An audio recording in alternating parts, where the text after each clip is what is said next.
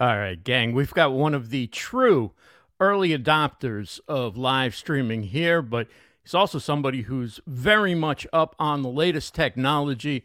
He's up on the law and how that impacts people who live stream. So if you're doing business online, we're going to talk about a lot of the things you need to know in order to keep yourself sane, keep your agreements sharp, and stay up to date on how anything legal that's really in the news right now is impacting how we go about doing business online. Also, our guest, Mitch Jackson, is going to have some communication tips for live streamers and content creators from his career as a trial lawyer, and so much to do. We got a lot of fun stuff. We got a lot of video clips and highlights. We had the 100th birthday, the 100th episode celebration, I guess you would call it, for the town hall. Got some clips from that, some historical clips, lots of fun things to do.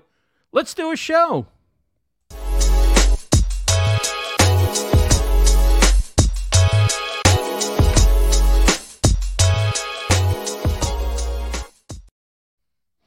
Hey gang, Ross Brand here for StreamYard Connect. Welcome to another episode 56. We're here every Wednesday, 2 p.m. Eastern. Coming up in just a little bit, we're going to talk to Mitch Jackson, the streaming lawyer. Streaming.lawyer is actually his web address, and he's phenomenal. He and I have known each other pretty much since before I think I started live streaming, when I was just watching Mitch and others and saying, okay, this is something I've got to get online and do. So can't wait to talk to Mitch. I see Chad is here already. Jim Fuse, Nancy's here. Good to see you. A mutual friend, James Pruitt, and so many others. And thank you all for being here. We're live on Facebook on the StreamYard page. We're live on YouTube on the StreamYard channel, and we're on Periscope and Twitter as well.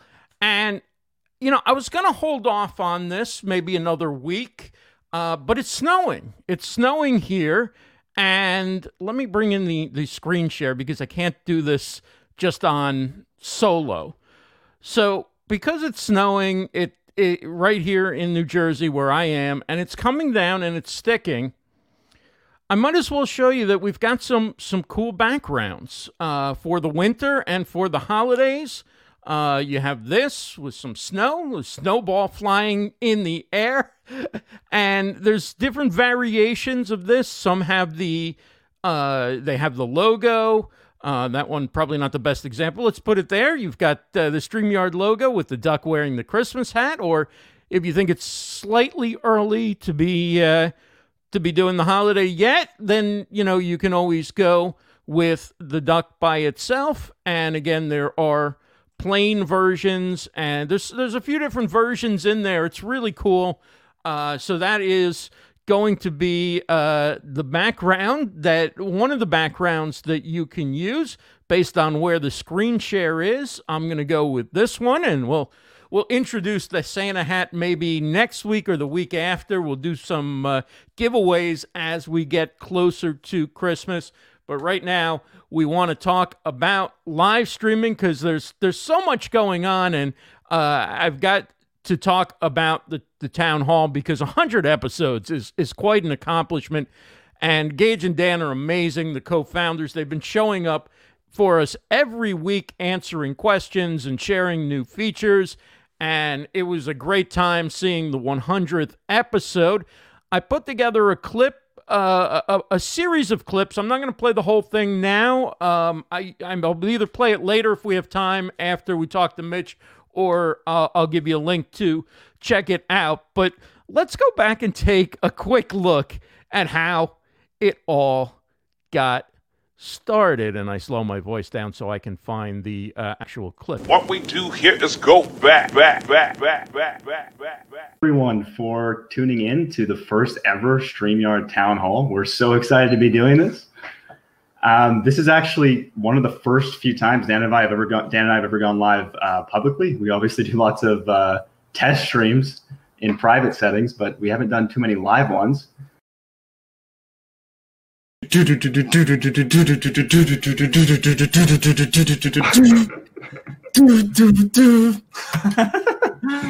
Hopefully YouTube doesn't get you for copyright infringement on that one. Anyway, the video goes on to go through some of the big announcements that they've made and some of the fun things that they shared over the first 100 episodes. So that's the first 2 episodes and how it started. So let's take a look, a lot more polished, at the 100th episode and how that got underway.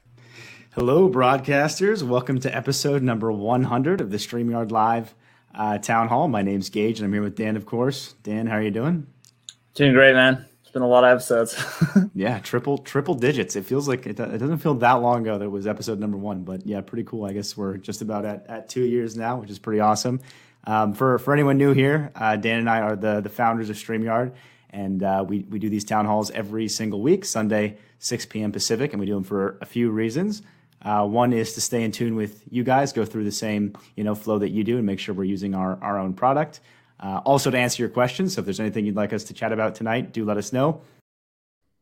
So that was how the town hall got started. It was a fun event Sunday night. If you're not watching the town hall, it's a great opportunity to ask the 2 co-founders, Gage and Dan, questions about StreamYard, find out the latest updates. And while the show was basically a celebration of the first 100 episodes and of the audience, as there were a lot of giveaways and there was a highlight video from different StreamYard users, they also made some news about longer video clips. We do actually have a feature coming out this week. I know we didn't put the announcement banner on there, but we thought it'd be cool to announce since it is episode 100.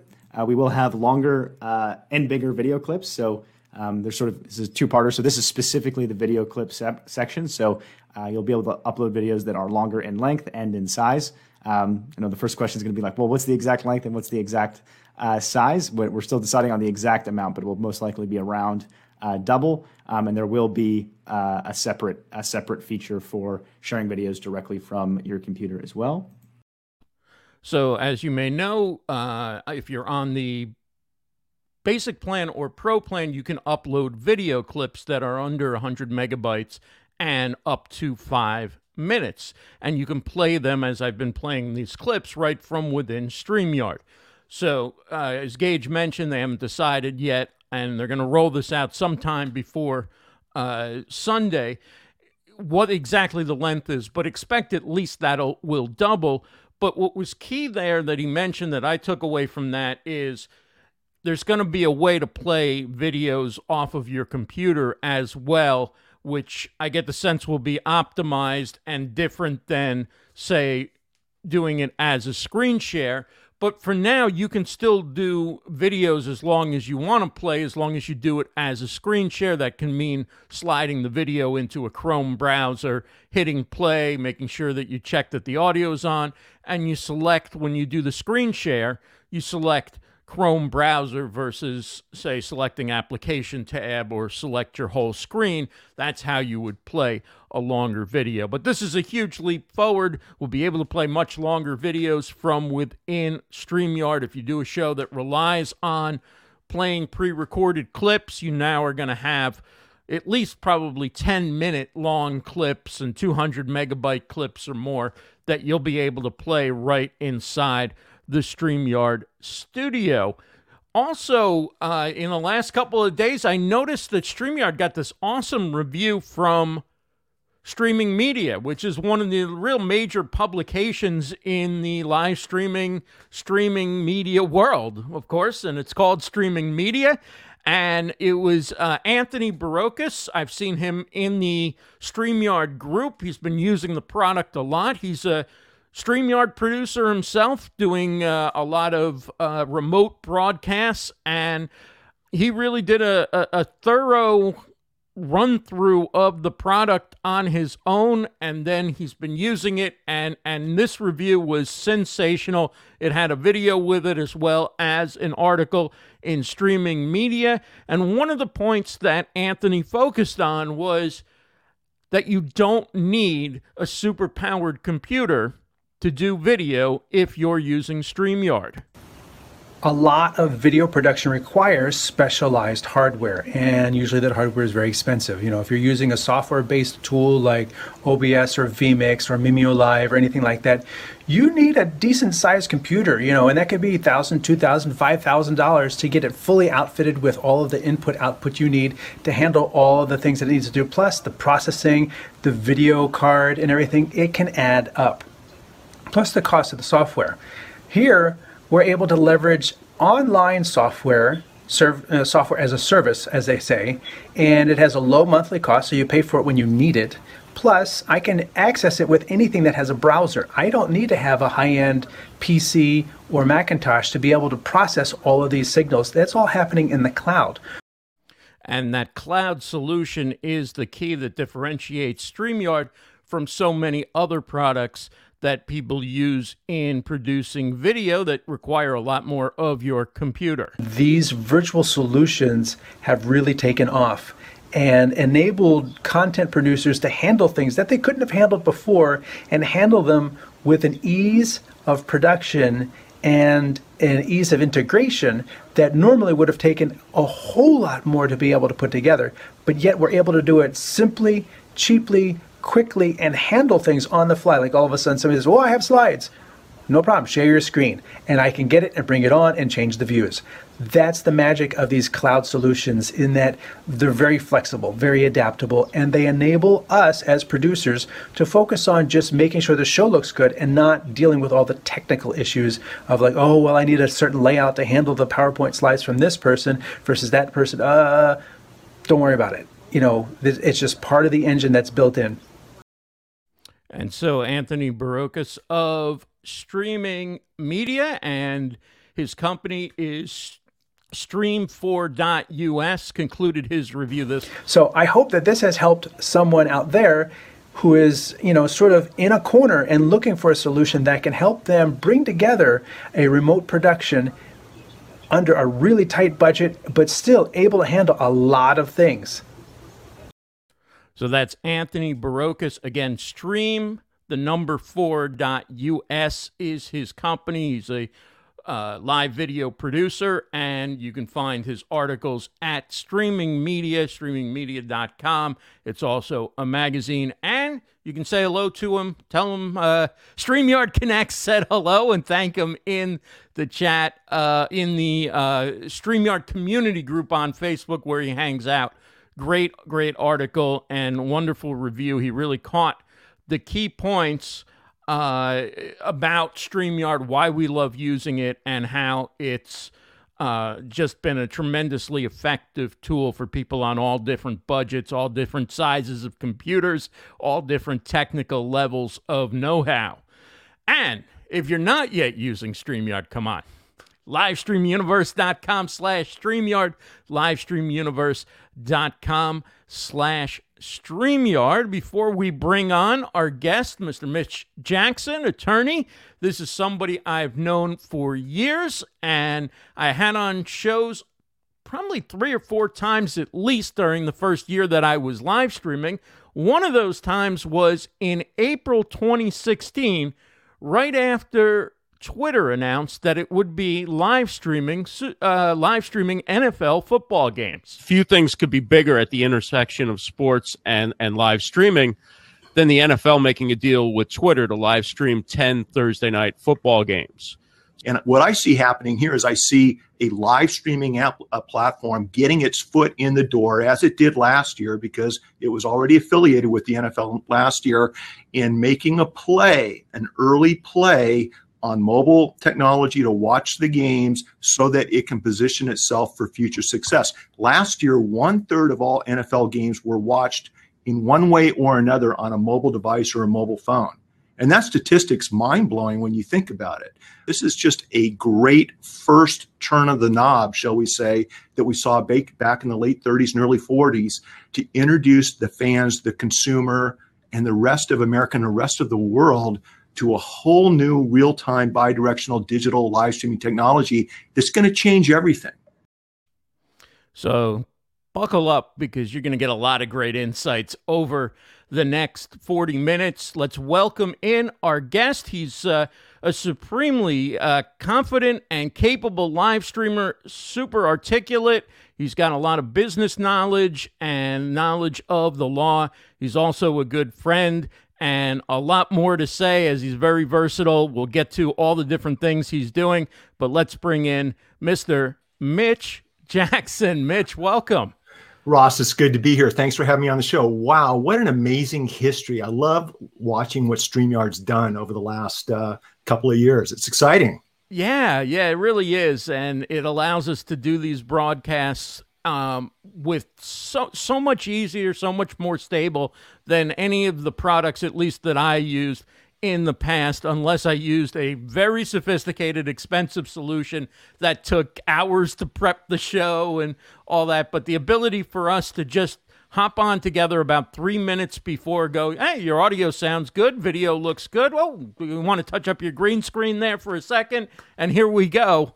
It's pretty awesome that we're able to do this. It's pretty awesome. We're on different sides of the country. We've got mutual friends engaging with us in real time in the comments. You know, hi, Nancy, Barbara, Dana, Christian. It's just so much fun to tap into the power of live video and hopefully add value, hopefully add some entertainment, hopefully do so in a way that protects all of us and our guests from unnecessary claims and lawsuits. So that's why I'm excited to be on today's show, Ross. Exactly. And let's talk a little bit about Mitch's background before we get into the things that we should pay attention to when doing business online.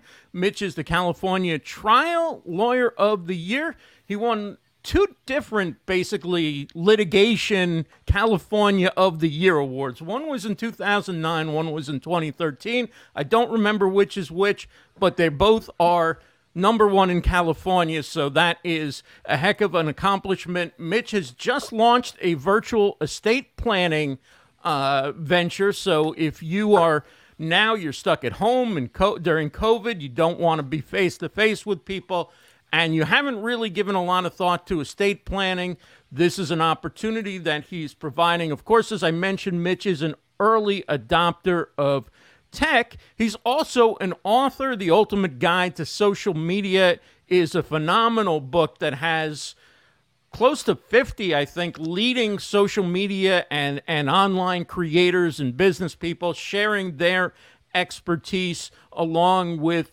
Mitch, who curated it and also wrote several of the articles within or chapters within the book sharing his expertise. And then there's something called the Top Secret Partner. You see the graphic on the screen, Mitch. What is that? And what exactly are you doing with Ross? Top Secret? Isn't that all of our life story right there? Yeah, exactly. I mean, for those of you that are entrepreneurs and you know, I think for all of us, right, every day, especially in 2020, the right side of that success line is probably what we've been experiencing. And what my daughter's a first-year lawyer here in California, Ross, with a big firm. And what I'm noticing, thank you. And what I'm noticing with a lot of young lawyers is it's one thing to pass the bar. It's another thing to really get a grasp on what you need to do those first couple of years to build your career. And so we've got a consulting service out for young lawyers to help get them over that hump, those first couple of years of practice.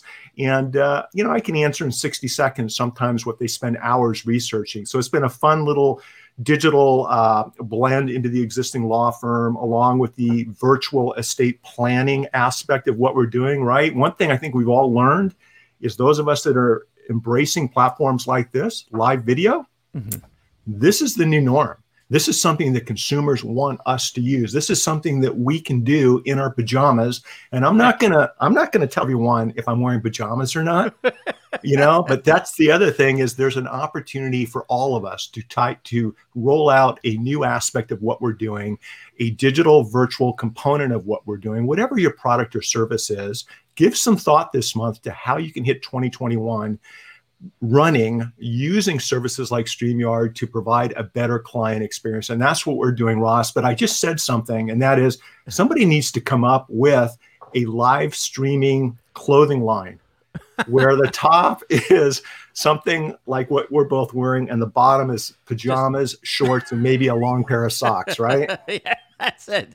The live streaming line. There you can go. look like $1 million above from the We're a count. the chest We're a count. up and from the legs down. Just- you can just be as get a relaxed as you are on Christmas morning. Just get it trademarked, you guys. Make sure you trademark it before you share the name with the world. And we'll talk about that. Funny story, we were on a mediation and the judge about halfway through stopped, and he knew all the lawyers, and he said, I'm going to give $100. I'll offer $100 right now. I'll make a donation to your favorite charity if any of you are wearing pants. All you need to do is stand up and show me your pants in the live video. None of the lawyers had pants on, right?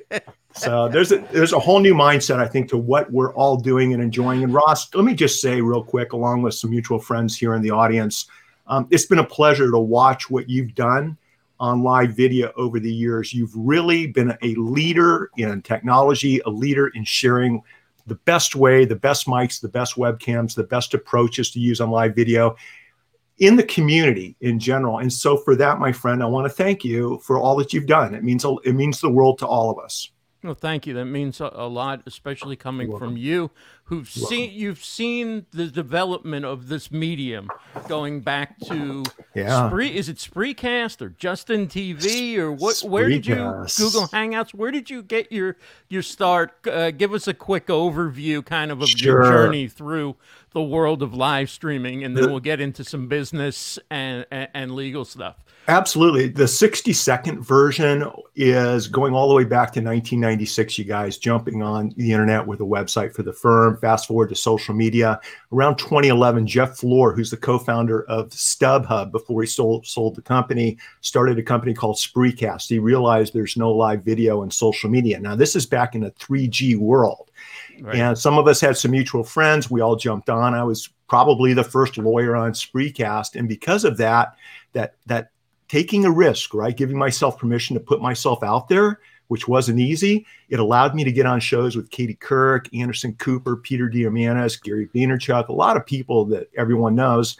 And in fact, the one with Katie Couric, that night we were on TMZ. They took the Spreecast feed and put it on TMZ because of something that we talked about. That's awesome. Now, I've never been accused of being the sharpest knife in the drawer, but I remember, Ross, thinking to myself, wow, what an amazing way to meet really cool people, to build your personal brand. And if I can take this concept into the law practice and answer consumers' questions and meet with them privately, like we're doing right now, except this is a public show, but one-on-one. So if you're in Northern California and you have a legal question, I'm here in Southern California, I can answer the question with you over some type of private live video platform. And we are using StreamYard to do that, along with a couple of other platforms that the courts require us to use. And it's been a game changer. And I encourage everyone in 2021, embrace these platforms, incorporate them into your lives, personal and professional, and add value to your audience. That's what it's all about.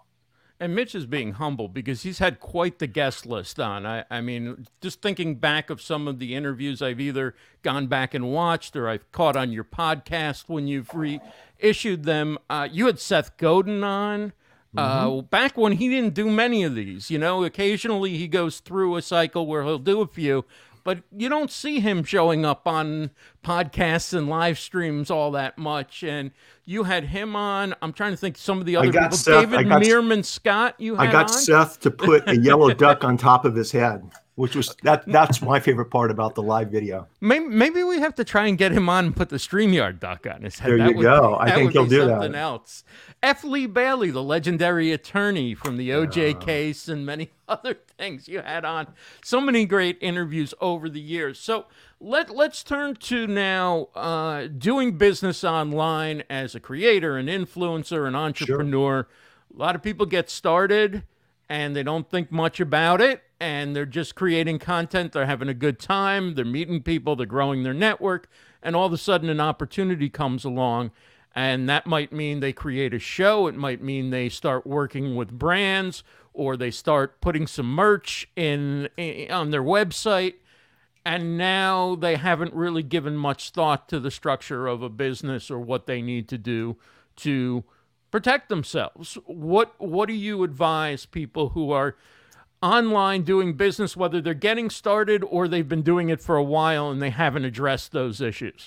Sure, that's a great question, Ross. And let me also say we're getting a lot of questions over in the comments, which I love. I love to do Q&A. And if I don't answer your question, you guys, during the live video, reach out to me privately at streaming.lawyer, and I'd be more than happy to answer your question. It's my pleasure. And if you're okay with it, we'll leave some time later in the discussion. We'll just we'll do some Q&A.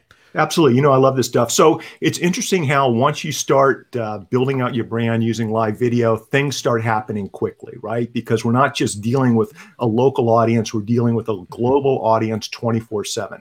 And what I've seen happen is somebody has an idea, they go online, they start talking about their product or service before they've set up their company, their corporation, their limited liability company, and things explode, right? Things in a good way. At some point, you want to take a step back. And I've helped hundreds of companies start up. And one thing I've noticed, you guys, is when it comes to successful companies, there's two things that every single company had going for it, without exception.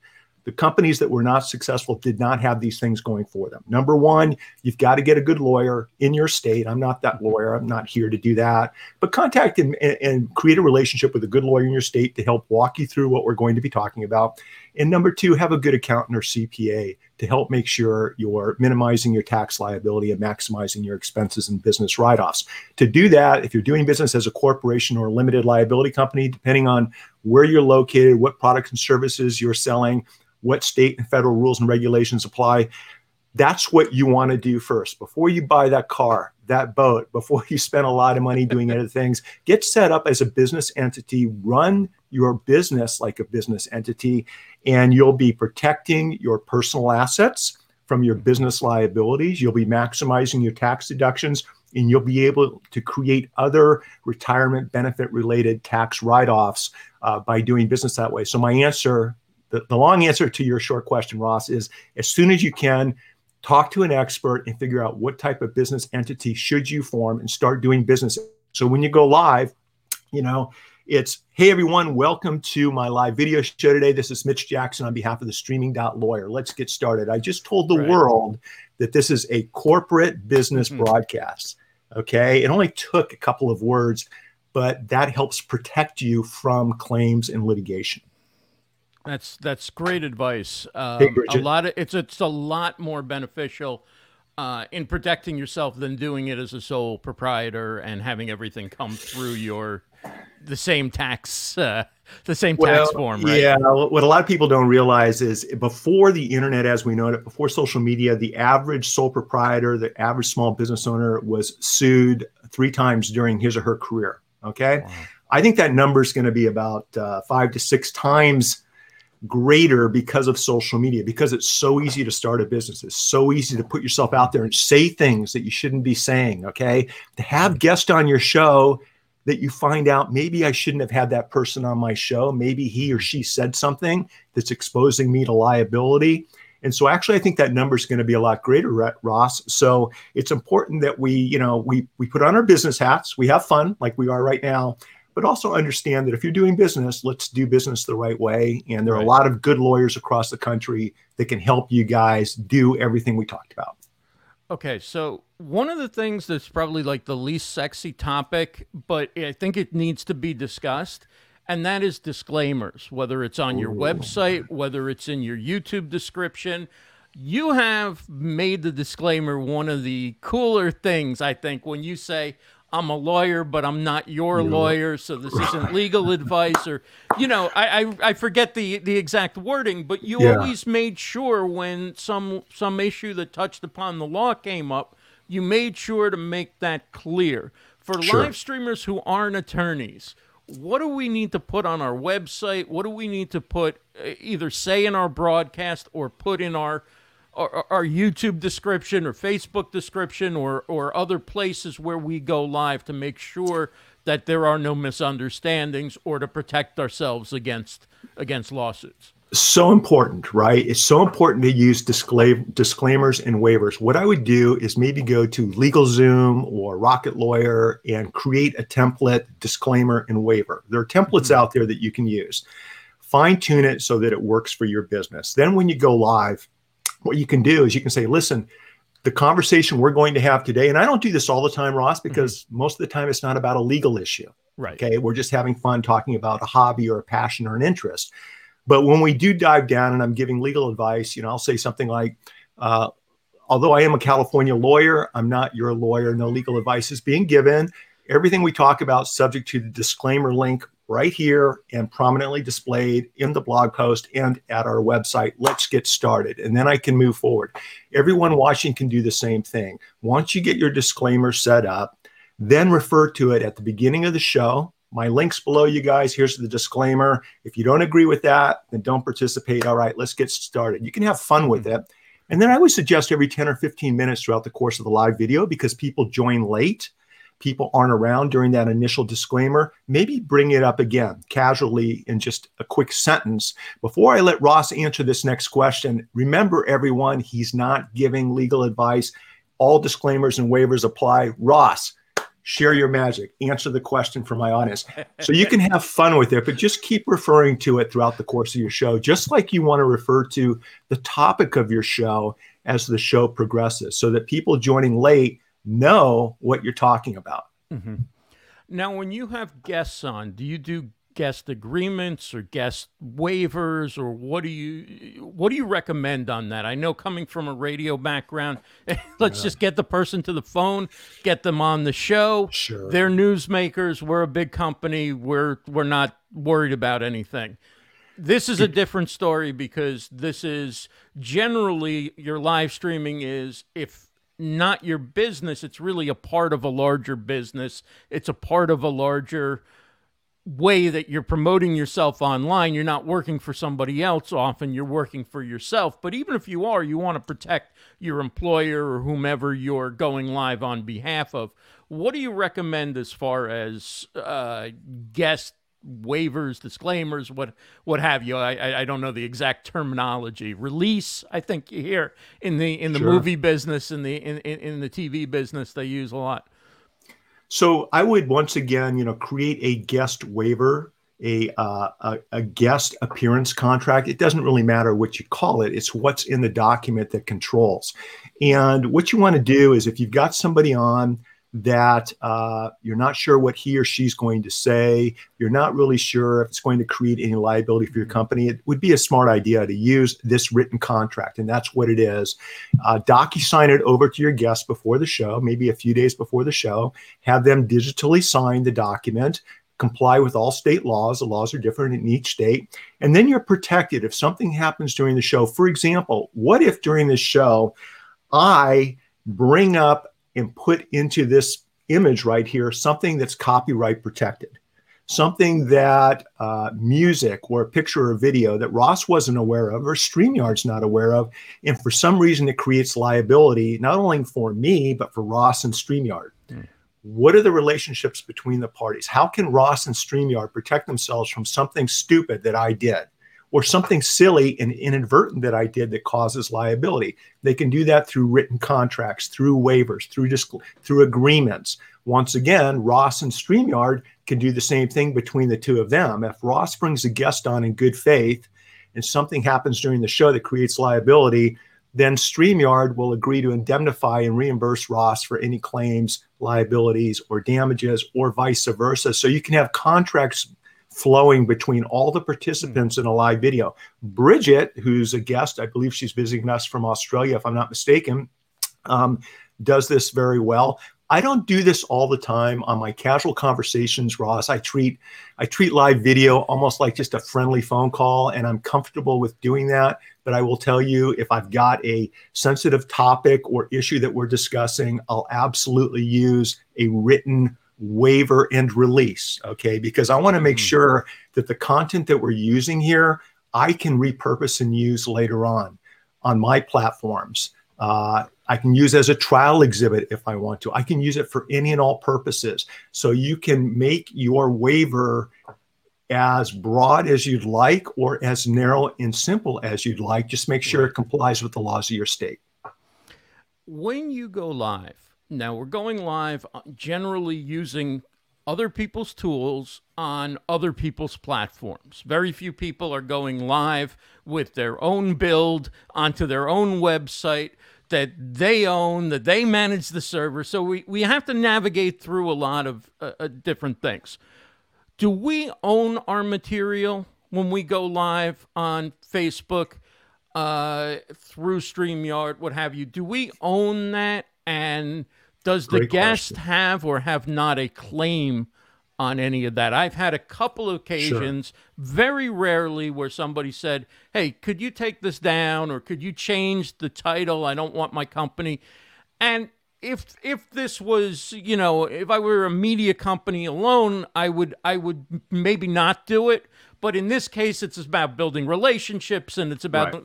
I wouldn't want to do anything that hurts anybody's business. So, of course, if I can cut something out, if somebody said something embarrassing, this happens like once every several hundred live streams, right? This is Right, not right. something, this has happened to me like 2 or 3 times over the years. But the answer is I could say no, right? I own the content if I'm the host and invite someone on. Is that an assumption, or do I need some sort of agreement that lays that out? So it depends on the platform. It could be an assumption because each platform's different. You want to look at the terms of service, the TOS agreement of each platform. If you're Right. uploading content into Facebook or YouTube or Instagram, look at the TOS, which terms of service agreement, which oftentimes does change over time, and see what that TOS says about who owns, who has the rights to distribute, who has the rights to license any content that's included into the platform.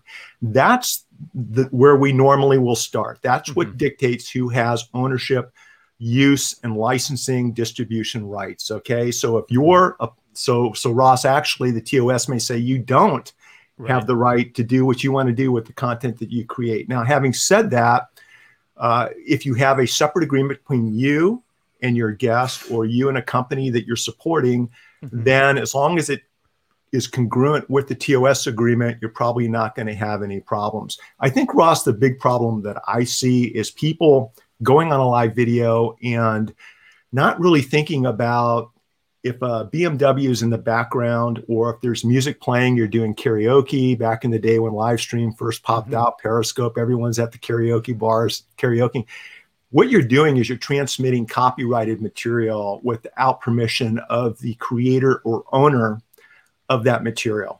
And that's a big no-no. That's a copyright violation. There are some exceptions under the fair use doctrine, but you don't want to go there, because when you're arguing fair use in court, usually the better lawyer wins. And even if you're right, it can cost you a lot of money to prove that you're right.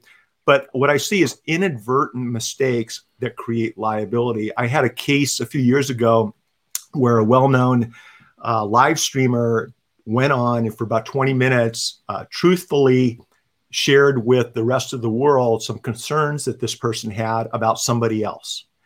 And a couple of weeks later, it resulted in a $5 million lawsuit being brought against the person that went live and shared his thoughts about somebody else. We got to be careful about what we say about other people. And even though it was a $5 million lawsuit and what he said was truthful, in other words, truth as a defense, it took us about a year to make that $5 million lawsuit go away. And the client walked away without having to pay anything in damages. But you don't want to put yourself in that position in the first place. So think about live video and your live video experiences as, you know, have fun, be honest, be truthful, try to add value, and respect the TOS agreements of the platforms that you are live streaming or pushing your live stream to. It's pretty complicated stuff, so I wouldn't assume anything. Any other fundamentals, basic things that you have to deal with over and over and over again that the good people in the chat could maybe take care of tonight or this week or this month and save themselves a lot of headache and heartache? I think so. And it's not as much legal as it is maybe production quality. And what I mean by that, what I've noticed, especially this past year with COVID, is all of us are now on live video, right?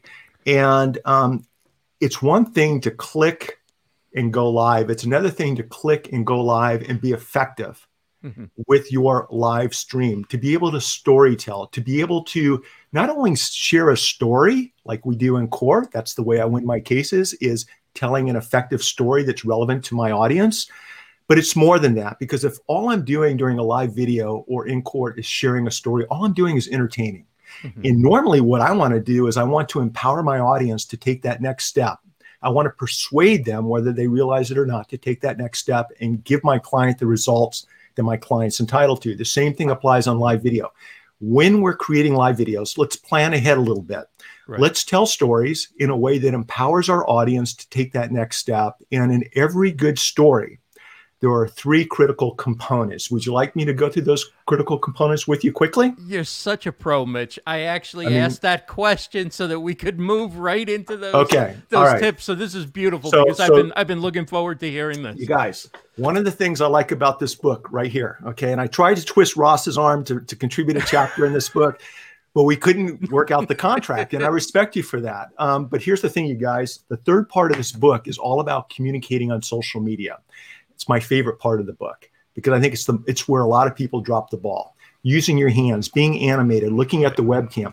One of my contributing authors is a friend of mine named Carmine Gallo. Carmine Gallo wrote the book Talk Like TED. He interviewed 200 of the top TED speakers. What makes them so special? How can they communicate so much better than everyone else? And frankly, I think everybody on TED is great, right? What Carmine wrote for social media for this book was you want to break down what you're saying into 3 different components. Number 1, whether you like it or not, you've got to be entertaining. You've got to add some type of entertainment value to what you're doing. Now, maybe it's what you're wearing. Maybe it's your animated hand movements.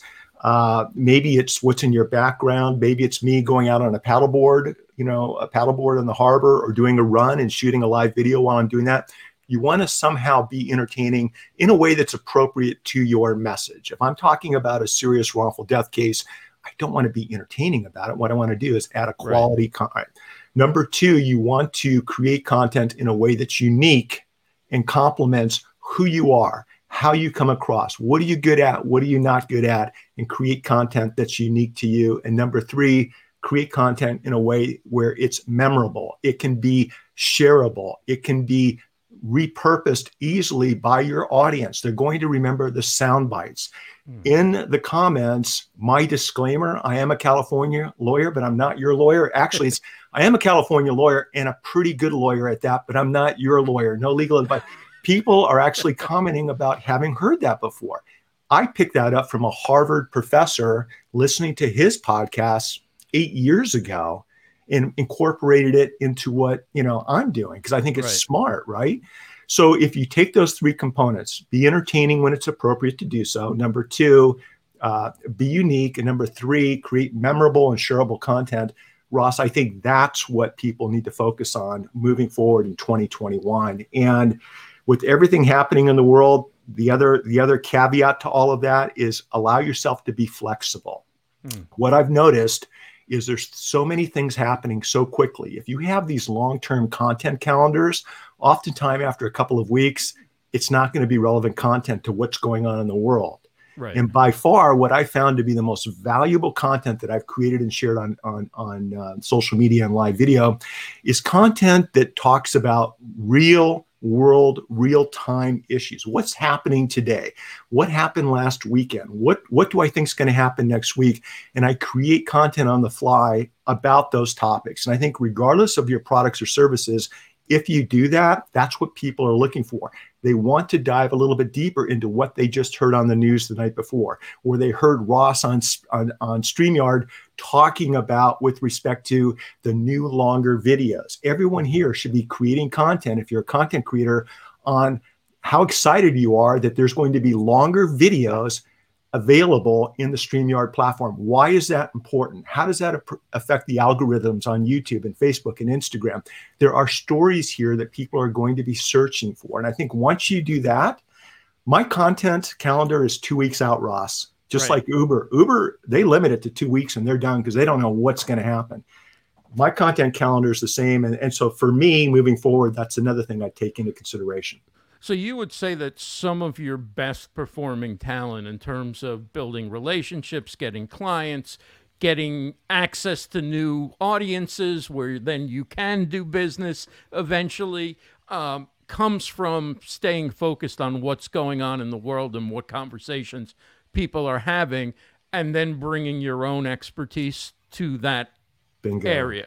Beautiful. You said it better. You said it better and shorter than I did. But that's absolutely. I learned it from you. So and there's one other thing that there was a term people used to use that I don't hear anymore. But there was a term for that. Do you still use that term? Well, or? newsjacking, I think, is what you're referring to, but that's a different animal. So newsjacking, you guys, yeah, and I'm glad you brought that up. And by the way, you guys, Nancy Merlin, who's in the audience, wrote 2 chapters for the book. So thank you for that, Nancy.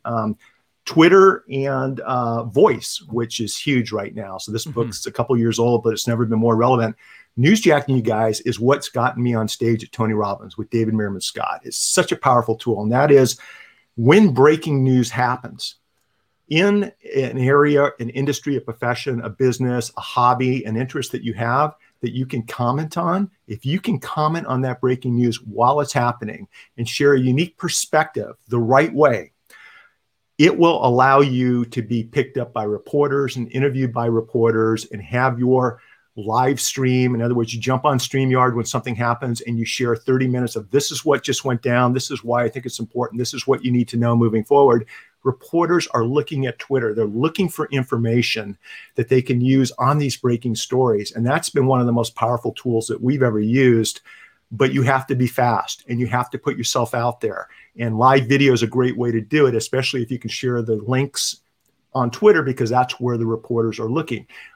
Talking about real-time news is a little bit different, Ross. It's not as immediate. It's like something happened last weekend in an NFL game that people are talking about. And you know what? I want to go ahead and create some content around that when I have time. That I think will share a unique perspective. So one's fast and immediate, and the other one is more calculated, relaxing, and frankly, a little bit more fun because you can reach out to guests and bring them on. You know, one of the things we did is I had Chris Gronkowski, Gronkowski's older brother, who played at University of Arizona. He played for the Cowboys, the Broncos, and the Colts. And we brought him on and did a live video with Chris for 2 reasons. Number one, all the NFL players are going down with injuries. This has been crazy this season. And I wanted to talk to Chris a little bit about work comp cases in the NFL. Number two, he's got a new product out called the Ice Shaker. And it's an awesome mug that allows you to keep your beverages cold up to 30 minutes when you're working out, protein drinks and things like this. There wasn't anything immediate about what we needed to talk about, but I knew I could get Chris on the show because of the work comp NFL cases and also about his new product that he wants to have a little bright light shined on between now and the end of December. And I think when you guys do this and have fun, you can bring on big guests. They're bringing in their audience to the show. And, you know, having, you know, Tom Brady and Gronkowski, the Gronk tweet out your show, that doesn't hurt when you're looking for eyeballs. That's pretty cool. Right? Yeah, absolutely. Yeah. Can you stick around for a few more minutes? Absolutely. I love this. Absolutely. Okay. So there were some questions that came in early on. If you have a question now for Mitch, just start it out with Q and ask your question, and we'll take as many as we can get in the time that we have left. Sonia had a question that I wanted to bring in here. It's a little bit contract related. She says, I see coaches complain about clients who cancel the session and not pay, etc. What's the best way to mention a coaching agreement to them? Yeah, so you want to have an agreement in writing that you can use with all of your clients. It kind of dictates what the terms and conditions, what the relationship is, Nita, between you and your clients. And the other thing is you want to balance somebody for whatever reason, especially in 2020. There's a lot going on with COVID and people losing their jobs, and our lives are turned upside down with, do you want to play hardball and get paid for that contract, or do you want to be a little bit more understanding if you can, and try to nurture the relationship maybe to 2021, right? So, a breach of contract case is fairly straightforward. If there's a contract, the question is, even if you're successful, are you going to prevail on that contract? Is the other side able to pay you for that contract? And what we've been doing is when this happens, what we've been doing is renegotiating the relationship to the latter part of 2021. In other words, you had a client in the first place because they liked you. They wanted you to coach them up. Let's go ahead and roll this over to October, November of 2021. We'll be past COVID. Everyone's going to be back on their feet. And maybe that's a good time to rekindle the relationship. That's a great answer. Tom asks, he just bought your book. while watching. Congratulations. Nice. A sale right here. Nice. Thank He you, Tom. says it was published in 2018. Are you planning an update? So I'm not planning an update. I'm a full-time trial lawyer. But Tom, the good news is, and I mean this, I'm from my heart, it's more relevant today than it's ever been. It's everything in that book is up to date. The authors, the experts in that book share value, and we purposefully did so in a way so that it would have a long-term value. Once again, the first part of the book, you guys, is all about having the right mindset on social media. It's about having a giving mentality. Give, and then give some more. The second chapter, On Purpose, was written by Bob Berg, co-author of the Go Giver series of books. Right. If you guys know Bob, he's all about the Go Giver. And I wanted Bob to write that chapter because that sets the tone for everything else. You guys see Ross giving and giving every single week on live video. That builds relationships. It builds trust. The second part of the book is simply understanding the different personalities of the platforms. Those haven't changed over the last couple of years. Okay. The third part of the book is how to communicate. Some of the tips we share are 20 years old, 50 years old, 100 years old, because they work. And those tips that work offline, that Dale Carnegie wrote about in his 1937 book, How to Make Friends and How to Win Friends and Influence People, something like that. Those approaches work 10 times as well on social media. So, Tom, I will tell you, we don't have an update coming, but what you do have is my name, my number, and my email. And if you have any questions, I'm just a click away. I think what's great about the book, and this is kind of a higher level than what a lot of what you see online is, it's not really about beating an algorithm this week. That's going to change. It's about the fundamentals for success. If you're doing the things that are in the book, you can easily adapt to a change in Twitter's algorithm or a new story feature on Pinterest or whatever the latest thing is. But if you understand how to engage with people and how to create content and how to interact and when's the right time to change the relationship and so forth, those things are, they never go out of style. It's like teaching the basics of broadcasting versus teaching how to get the most views next week on Facebook, right? If you have the principles, you can always find the other stuff by trial and error, because even the experts, we're always doing trial and error. And I'm not saying I'm an expert, but when it comes to social media, we're always doing trial and error because it's always changing. Just when you think you've figured out, okay, this post is what works or this piece of content, but it's kind of like the mindset behind that, right? Yeah, you're so true. And you know, we represent a lot of big influencers when it comes to brand ambassador agreements and things like this. And I will tell you right now, it's really hard for everyone to get their voice heard right now. There's a lot going on in the world, and it's hard to grab the time and attention, even for some of the larger influencers. Tom, the only thing that's not in the book is TikTok. It wasn't around as we know it when the book came out, but I will tell you that everything that Ross just said, it applies to TikTok. You know, it's all about starting off fast, immediately capturing someone's attention, whether it's with a quote, a statistic, with, you know, something where you're teasing the audience a little bit on what you're going to be providing. That works really well on TikTok. Right. I think all the approaches work equally well on most of the Instagram Live and Instagram Reels and other Instagram platforms too. So you take these principles, like Ross said, you look at how these platforms are adapting, you look at how our culture and society, their time and attention issues right now, and how can you wrap all of this into something that people are going to want to pay attention to, digest, read, engage with you, and then share with their family, friends, and business associates. This is an exciting time, and we're just getting started with live video. It's never been easier because of platforms like this. And I encourage everybody, you know, give yourself permission to prepare, to practice a little bit, and then push the go live button and enjoy the journey. Do you recommend with very short form video like TikTok style, Instagram Reels, YouTube Shorts, that kind of stuff?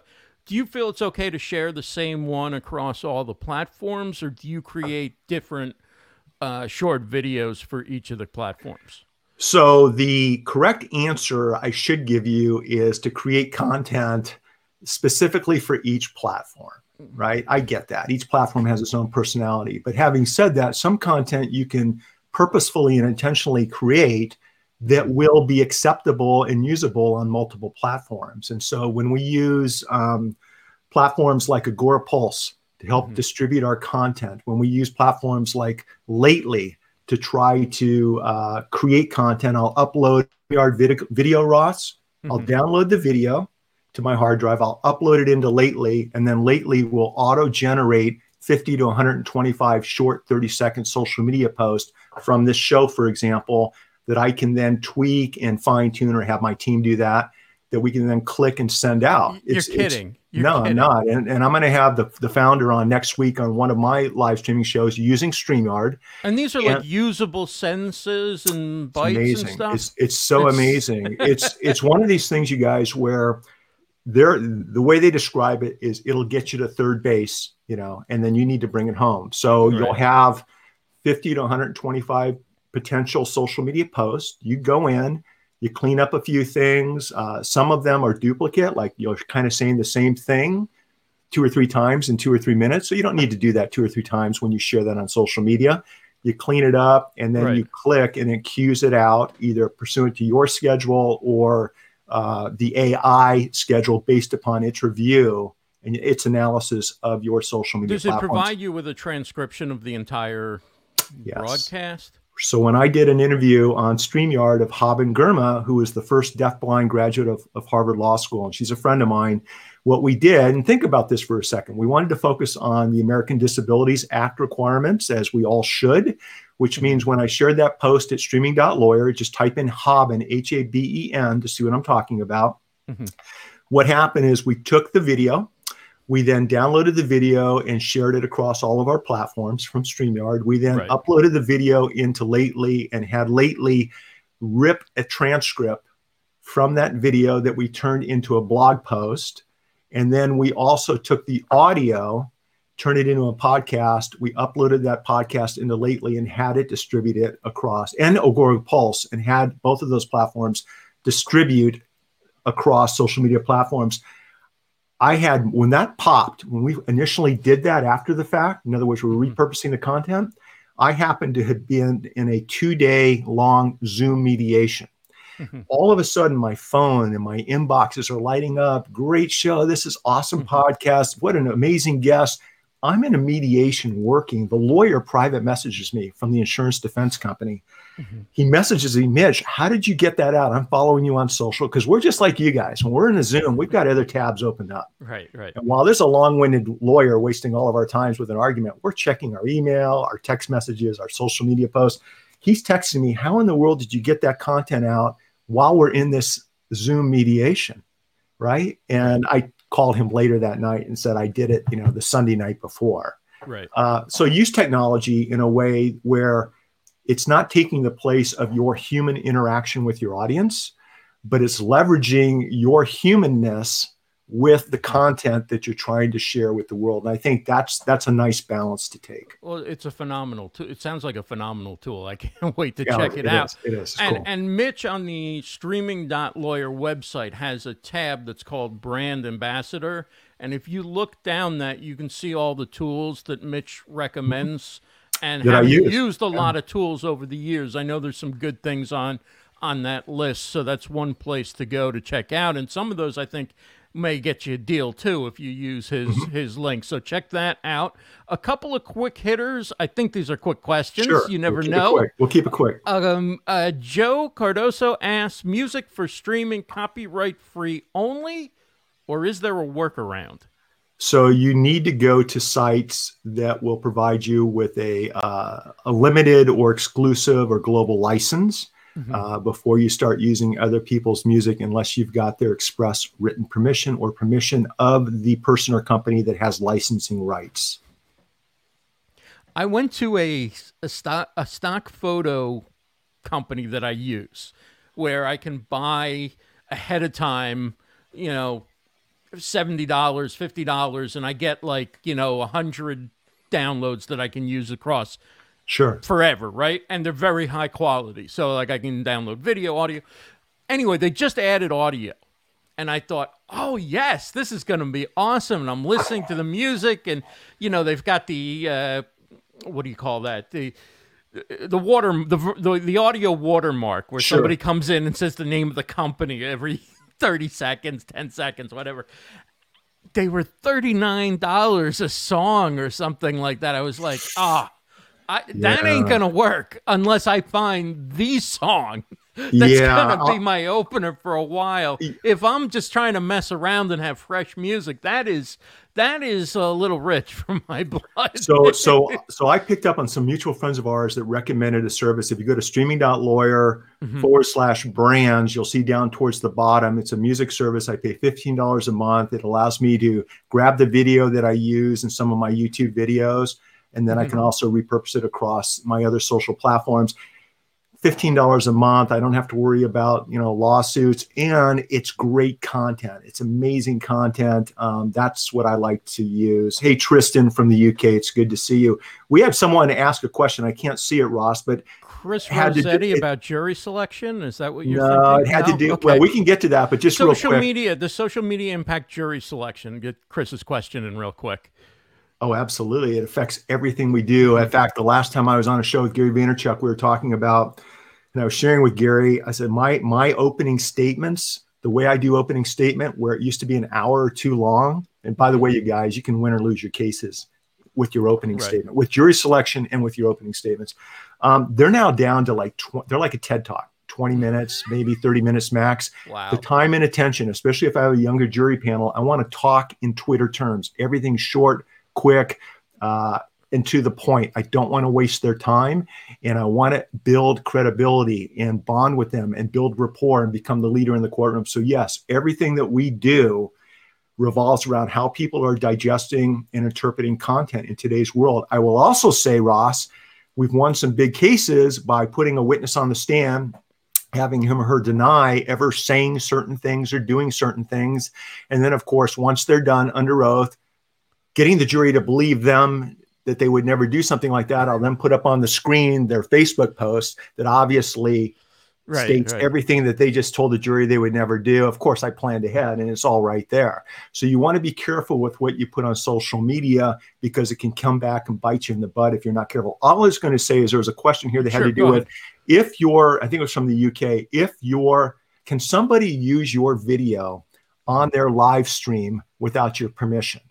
And the answer is probably not. If it's your video and you created it, then you have copyrights to that video. And unless you've sold your rights to that video, or you've uploaded to one of the sites that Ross referenced earlier, where people can actually go and grab video, no, people can't use your content without your permission. So send a short cease and desist letter, email, text. I think the best letters are FedEx, next day delivery using snail mail. If you can have a lawyer do it, that's even more effective, because we write really good, scary letters. And that usually solves about 90% of the problems. And then for the 10% where that doesn't fix the problem, because you're dealing with somebody that doesn't have a good grasp of reality, then you need to decide, do I want to really push this issue? I will tell you, with a lot of my clients, when they see their content being shared on social media, sometimes we'll take a step back and do a mindset shift and just, this is kind of good for you. If they want to share this out there and it's great content and they're not doing it in a derogatory way, let's go ahead and just let them do it. And let's fight the battles that are worth fighting. And let's embrace this new technology, this new approach to doing business in a way that works for everybody. Well, the website is streaming.lawyer. Very simple to remember, very true. It's who he is. He is the streaming.lawyer. He's a streaming lawyer. He's a lot more than that, an author, multiple businesses. Tell everybody again, Mitch, before you take off, how people can get in touch with you beyond the streaming.lawyer website, and what services you're offering to the general public in addition to your trial lawyer services. Well, Ross, thanks for having me on. Thanks, everyone, for the great questions. I really enjoy this stuff. This has made, for me, it's made practicing law fun again. And so that's why I'm here. Everything you guys need, if you guys want to connect with me, streaming.lawyer is the easiest place. Our law firm here in California is jacksonandwilson.com. But otherwise, go to streaming.lawyer and let's do the digital dance together. I'm looking forward to it in 2021. Well, congratulations on what's been an amazing career, not only in and out of the courtroom on the legal side, but now as a live streamer and digital creator and thought leader in the space. It's an honor to have you on, and look forward to continuing the conversation in future live streams and offline as well. Pleasure's all mine, Ross. Thank you, my friend. Thank you. That's Mitch Jackson from streaming.lawyer. Thank you so much, Mitch. We do have some video clips to get to. We've got a couple for the remix. Last week we had Laura Davidson from Shure on. We talked about the MV7, which is a USB microphone that is much like this dynamic microphone, but it is also a USB microphone. But she also talked about a microphone that's popular for mobile video. This is the MV88 Plus. It is not wireless. It does require a cable. A lot of people are like, oh, cool, it's wireless. No, it's not. But this is a stereo condenser mic. So if I take off the windscreen, you can see it's got one side there, the front, and the other side there, right. Marked with the left and right. And this one is great for a number of different applications because using the Motive app that you were asking about before, Ross, you can control the polar pattern of the mic. So I can change from stereo, where it's wide open, picking up a beautiful stereo image, to monocardioid, which is great for podcasting. Or, if you're doing a vlog, you can hold it just right in front of you. It only picks up what's coming in directly to the front of the mic, rejects what's coming in the back. And you can put it in mono bidirectional mode, which turns off, it's a mouthful, but it turns off the front and lets you be on one side and your other source on the other. That's Laura Davidson from Shure, last week's guest. And of course, you can catch that full episode on the StreamYard Facebook page or YouTube channel. We also talked about last week about how people are using StreamYard within the TV industry and how they're looking at StreamYard as a great option for doing different kinds of productions. So I did a YouTube short and I asked the question, is it StreamYard or is it network TV? So that's the Today Show, and that's StreamYard. Today Show, StreamYard. Today Show, StreamYard. Not bad. So she's come in front of the camera. She's doing her own cooking show, sharing her recipes and passions and humor. And like I said, doing multiple camera angles, bringing in the remote guests. Recently on the Today Show, and she had the viral video. This is where things are going, and TV people are becoming interested in what content's being created on StreamYard, and they're also interested in using StreamYard for their own shows. All right, so speaking of shows, we've got a bunch of shows here on StreamYard. Also, before I get to those shows, we talked about the town hall earlier. I played a few clips. If you'd like to see that whole video, you can find it on my YouTube channel, youtube.com/livestreamuniverse, the Livestream Universe YouTube channel. It has both highlights and bloopers from the first 100 episodes. It's about 4 minutes, 3 to 4 minutes long, I believe. It's I think it's a fun video, so if you want to check that out, that's over there. Our other shows, of course, we have the Town Hall every Sunday night, episode 101, coming up this Sunday at 9 p.m. Eastern across social media, including Facebook and YouTube.